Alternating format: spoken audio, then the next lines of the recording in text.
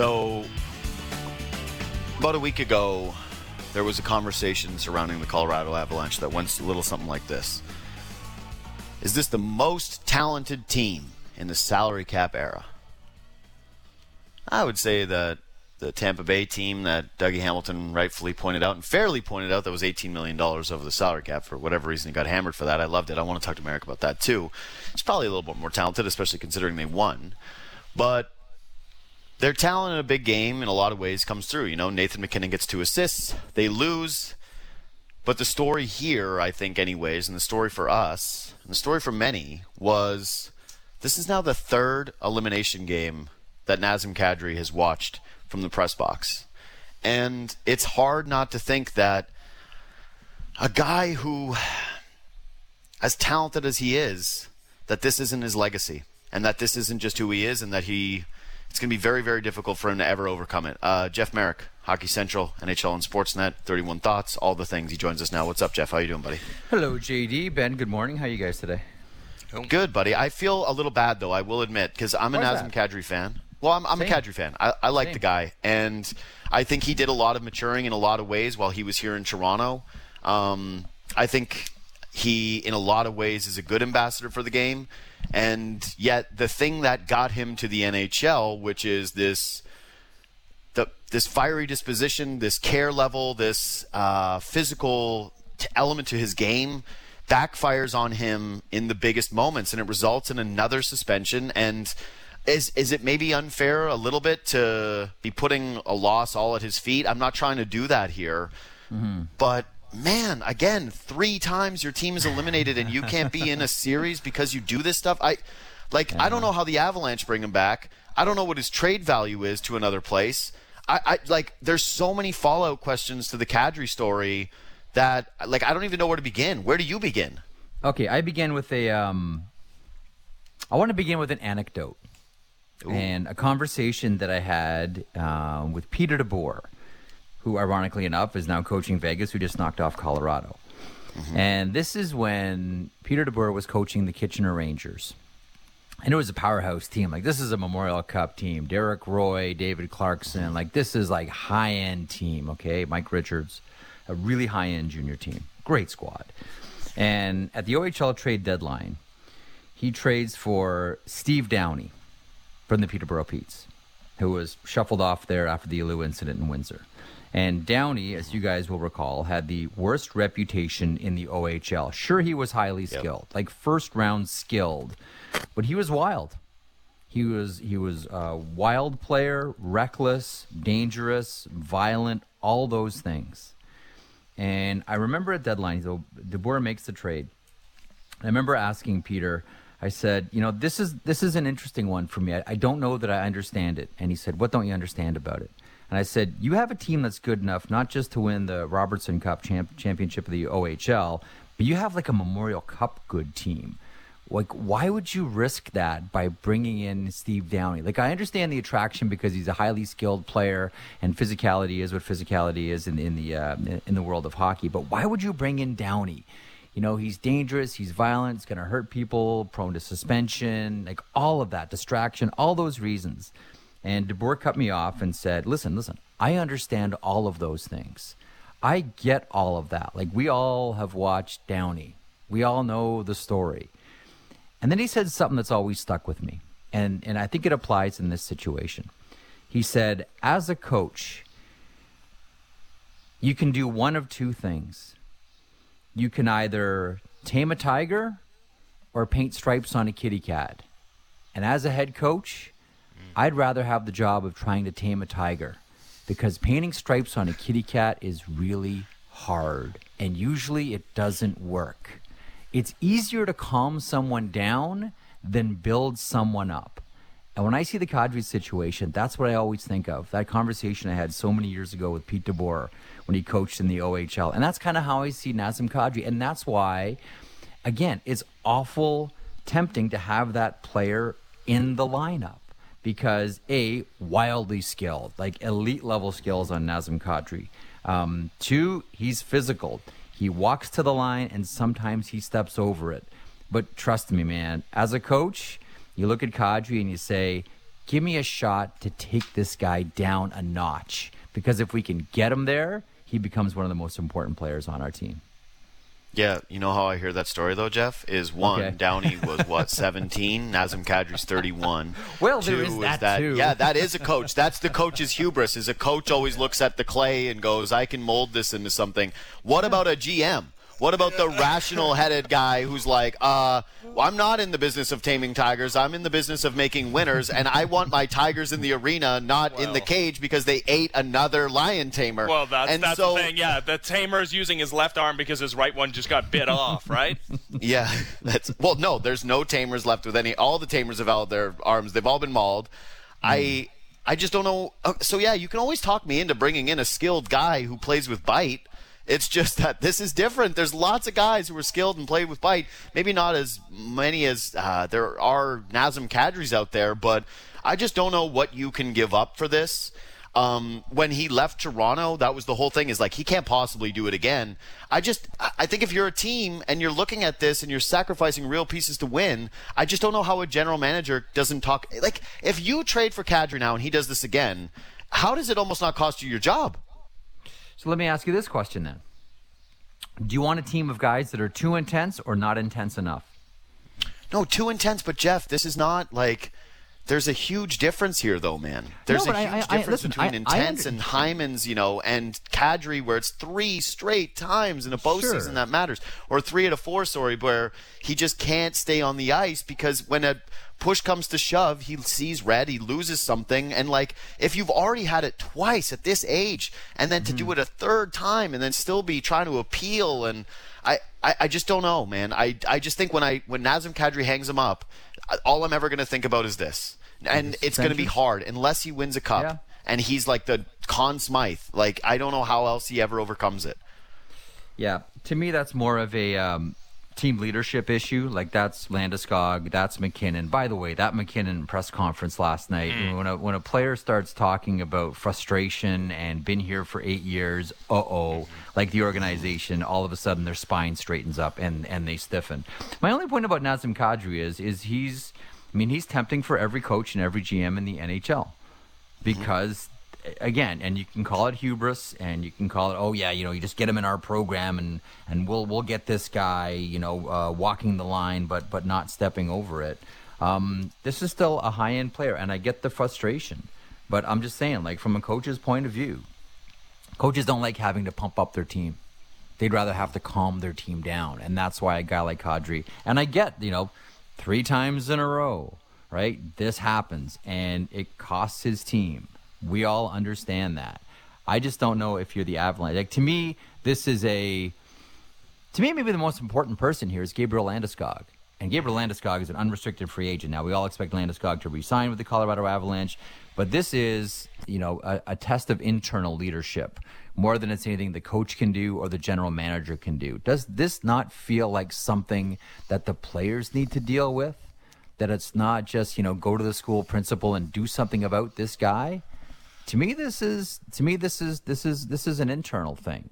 This is like, Naz, we can't have this anymore. We love how you play. You just can't do that anymore. I just can't imagine that lesson need to be taught more to this guy who's experienced it so many times, and it cost him a position with his childhood team in Toronto and a dream position there. And instead he goes to a team with Stanley Cup aspirations and he misses the final 8 games of their postseason. So that's only part of the story, though, Jeff. They win game 1 7-1. Nathan McKinnon scores in that game. He doesn't score the rest of the way, and I know he had 2 assists yesterday, and you mentioned Gabriel Landeskog. He had a couple of pretty brutal turnovers in this series as well. It really did feel like Vegas was just all-around better. Do you think they were Nazem Kadri away from beating the Vegas Golden Knights? No, I don't. I still think that there's enough talent on that Colorado team. This is one of the conversations that they were having, Vegas was having all season long. Are we good enough to beat Colorado? That was their measuring stick team all season long. So I was having a conversation. Let me grab it here. You guys might find this interesting. So I was having a conversation with a coach on Tuesday. All right. I'll read part of it to you here. This is Tuesday, 6:33 a.m. I get a text from a coach friend of mine who says about Colorado Vegas, I'll read it to you. Do you want to be the best entry team or best recovery team? I thought about it for a while, and I said, probably for this series, a better recovery team. And he says, I think what we're seeing in Vegas, Colorado right now is this. Vegas turned up their recovery game, creating puck races, playing fast with a plan, all the pucks in deep stuff. Colorado is still trying to play an entry game. And for this coach, his question was, at what point does Jared Bednar say we need to play more like Vegas is playing? And at that moment, in a lot of ways, you got him. I think Vegas and Peter DeBoer played not unlike how Los Angeles did not that long ago en route to a couple of Stanley Cups, albeit with much more speed because that Los Angeles team was a really slow squad. They played a really simple recovery game against Colorado, and they created foot races. And as we saw in this series, Vegas was the quicker team. Not just the quicker team, but they could play at a pace that was high longer than Colorado did. Like, did you not get a feeling watching these games, guys, that right at the beginning of the opening puck drop, it was almost like Vegas grabbed Colorado by the leg, dragged him into deep water, and said, "We're going to swim here. Let's see who can tread water the longest." And Colorado kept up with the Vegas pace for a while, but then as the game wore on, Vegas kept that pace as Colorado started to trail off. So I don't think that was a Kadri thing. I don't think that was Kadri was the difference. And if they have Nazem Kadri, we're talking about an entirely different series. I think they played a really smart recovery game, and they played a game where they were able to keep the pace up for a full 3 periods. One thing I do want to say, I want to get this out. One thing I do want to say about Game 1. I thought Game 1 was a great team game for the Vegas Golden Knights. And I thought it was a great coach game for the Vegas Golden Knights, even though they got starched, even though that was, Colorado ran all over them. A couple of things happened. Peter DeBoer recognized that Marc-Andre Fleury, who might have just been, with all due respect to Mark Stone, might have been the best player in this entire series, that he needed a rest. And that rest was going to pay off for the remainder of the series. So we put in Robin Lehner. Great coaching decision, as it turns out. And I got to give it up for Robin Lehner, too. Even in that defeat, that was almost a game that Vegas just needed to get out of the way. I think they go into that game thinking, this is the guaranteed loss. We're on fumes right now, and we all need a rest, especially our goaltender. Robin Lehner went in there knowing that no matter how bad it got, and it got bad, that he wasn't coming out. He had to eat all of it. All 3 periods, no support, pucks coming at him from everywhere, from one of the elite teams in the NHL, and there was no life preserver coming. I think that is a great team moment for Vegas. And what Lehner did in that game, buying Marc-Andre Fleury that rest, I don't think it can be overstated enough. I thought the decision to play Lehner and how he performed, albeit in a blowout loss, is really commendable in this series. It's funny because at the time, everyone was just killing it, and now it's done. You step back, you look at the full picture, and everybody loves it. Yeah. And that's kind of how I feel about the playoffs in general, where all regular season, all we did was praise. And I don't want to pretend like the Knights are an amazing team or that Tampa isn't an incredibly skilled team either, but it's just about praising skill during the regular season. And look at this skill, the overwhelming skill, and now we're left with these Final Four teams, and I look at them, it's like, well, what do they all have in common? Is that they can all play this style of hockey, and that Vegas was the better recovery team, and Vegas was, but the heavier team, the deeper team, and had a better goalie.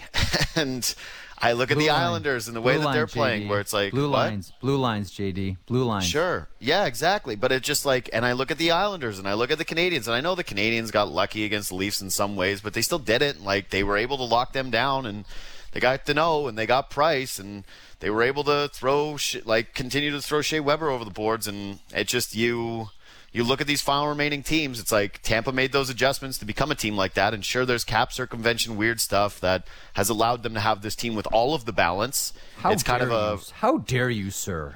No, I think it's hilarious that people were like, Dougie Hamilton's making excuses. It's like, that seems like a fairly reasonable excuse to me. And yes, it doesn't matter that a bunch of teams did it.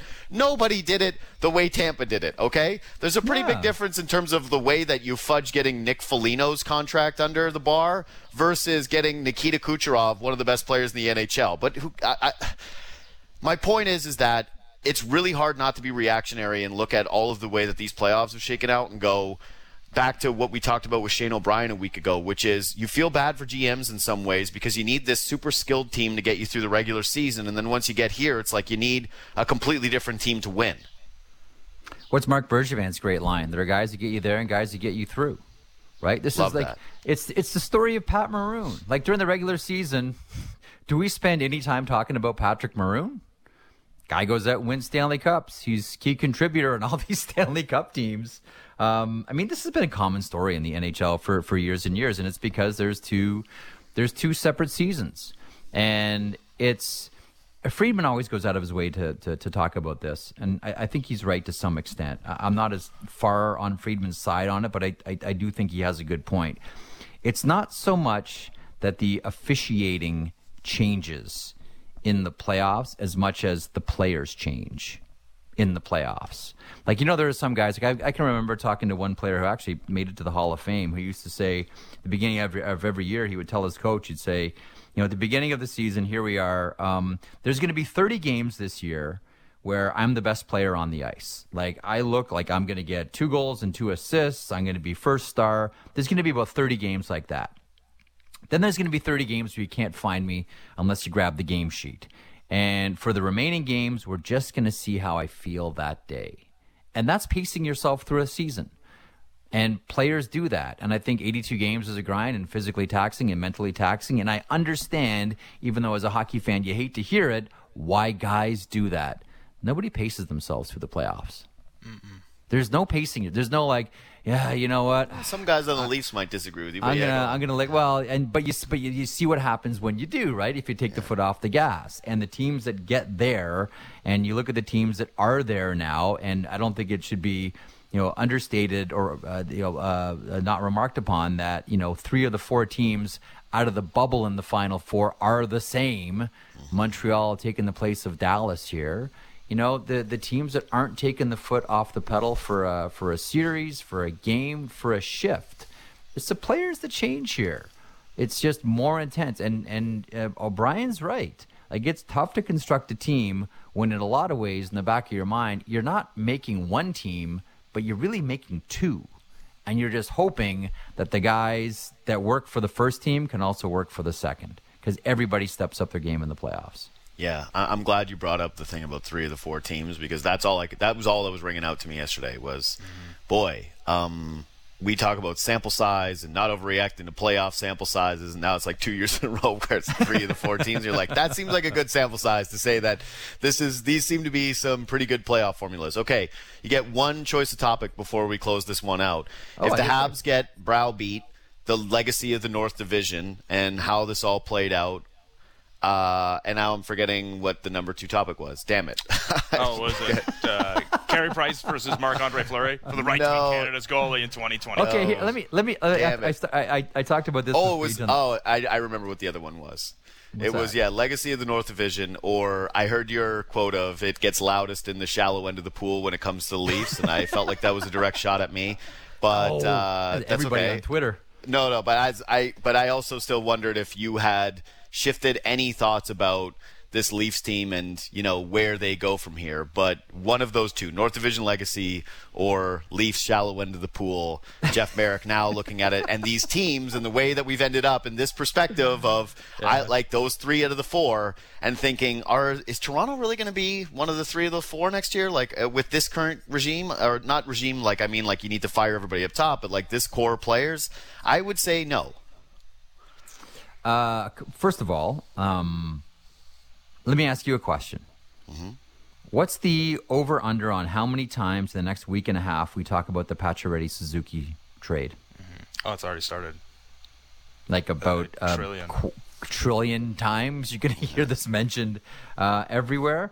I think that just because it's such an it was such a bizarre thing that was celebrated from coast to coast to coast, the legacy of the North Division here. Like if Montreal totally flames out, as And listen, a lot of people expect that they will. And Vegas I think, is minus 500 series favorites somewhere in that. No, range. is it really? This is a tall task. Like this is a tall task. Like this is a giant here. Like this, and they're healthy and they're firing. Like there's no one area you look at and you say that's where Montreal has them. And I mean, it's going to be a great, Carey Price versus Marc-Andre Fleury, all the sidebars and the trade and Suzuki and Pacioretty and all that. We all get it in the big blue lines. I think we'll probably look at the North Division and we'll say, you know what? Maybe it was really the weakest out of all the divisions, rightly or wrongly. Because, Montreal over Toronto was an upset. Montreal over Winnipeg was an upset. Upsets happened everywhere except in the other three divisions. Right. So I think we'll probably look at it and say, as much as it was fun, as much as Canadians loved it, probably was the weakest division. But we'll see. Yeah, no, I think I don't even need a Carey Price 50 saves a game performance to get to 6 games and then losing to the Vegas Golden Knights to already make that assessment. Yeah, it was. And not to say that all these teams are horrible, but it's clearly different hockey than we're watching in Colorado and Vegas. But to the point about the Maple Leafs, though, and I want to make sure that I don't dodge that one. I to sort of address that question as well. Maybe the best way that it was put to me, because this game, as much as still, you see it and like, oh, look at, Adam Pelech and Ryan Pulock, like that's how you play defense, and Weber and and Ben Sherratt, like that's how you play defense, like that's what wins right now. I mean, that's what wins until it's something else that wins, right? Like Carolina wins in 2006, it's all about foot speed. Anaheim wins in 2007, it's all about toughness. Like, everybody chases whatever is successful the season before. And the best way that it was put to me about the Toronto Maple Leafs and their construction, as we continue to see this game evolving towards skill, you can be right, but it doesn't necessarily mean that you're right now.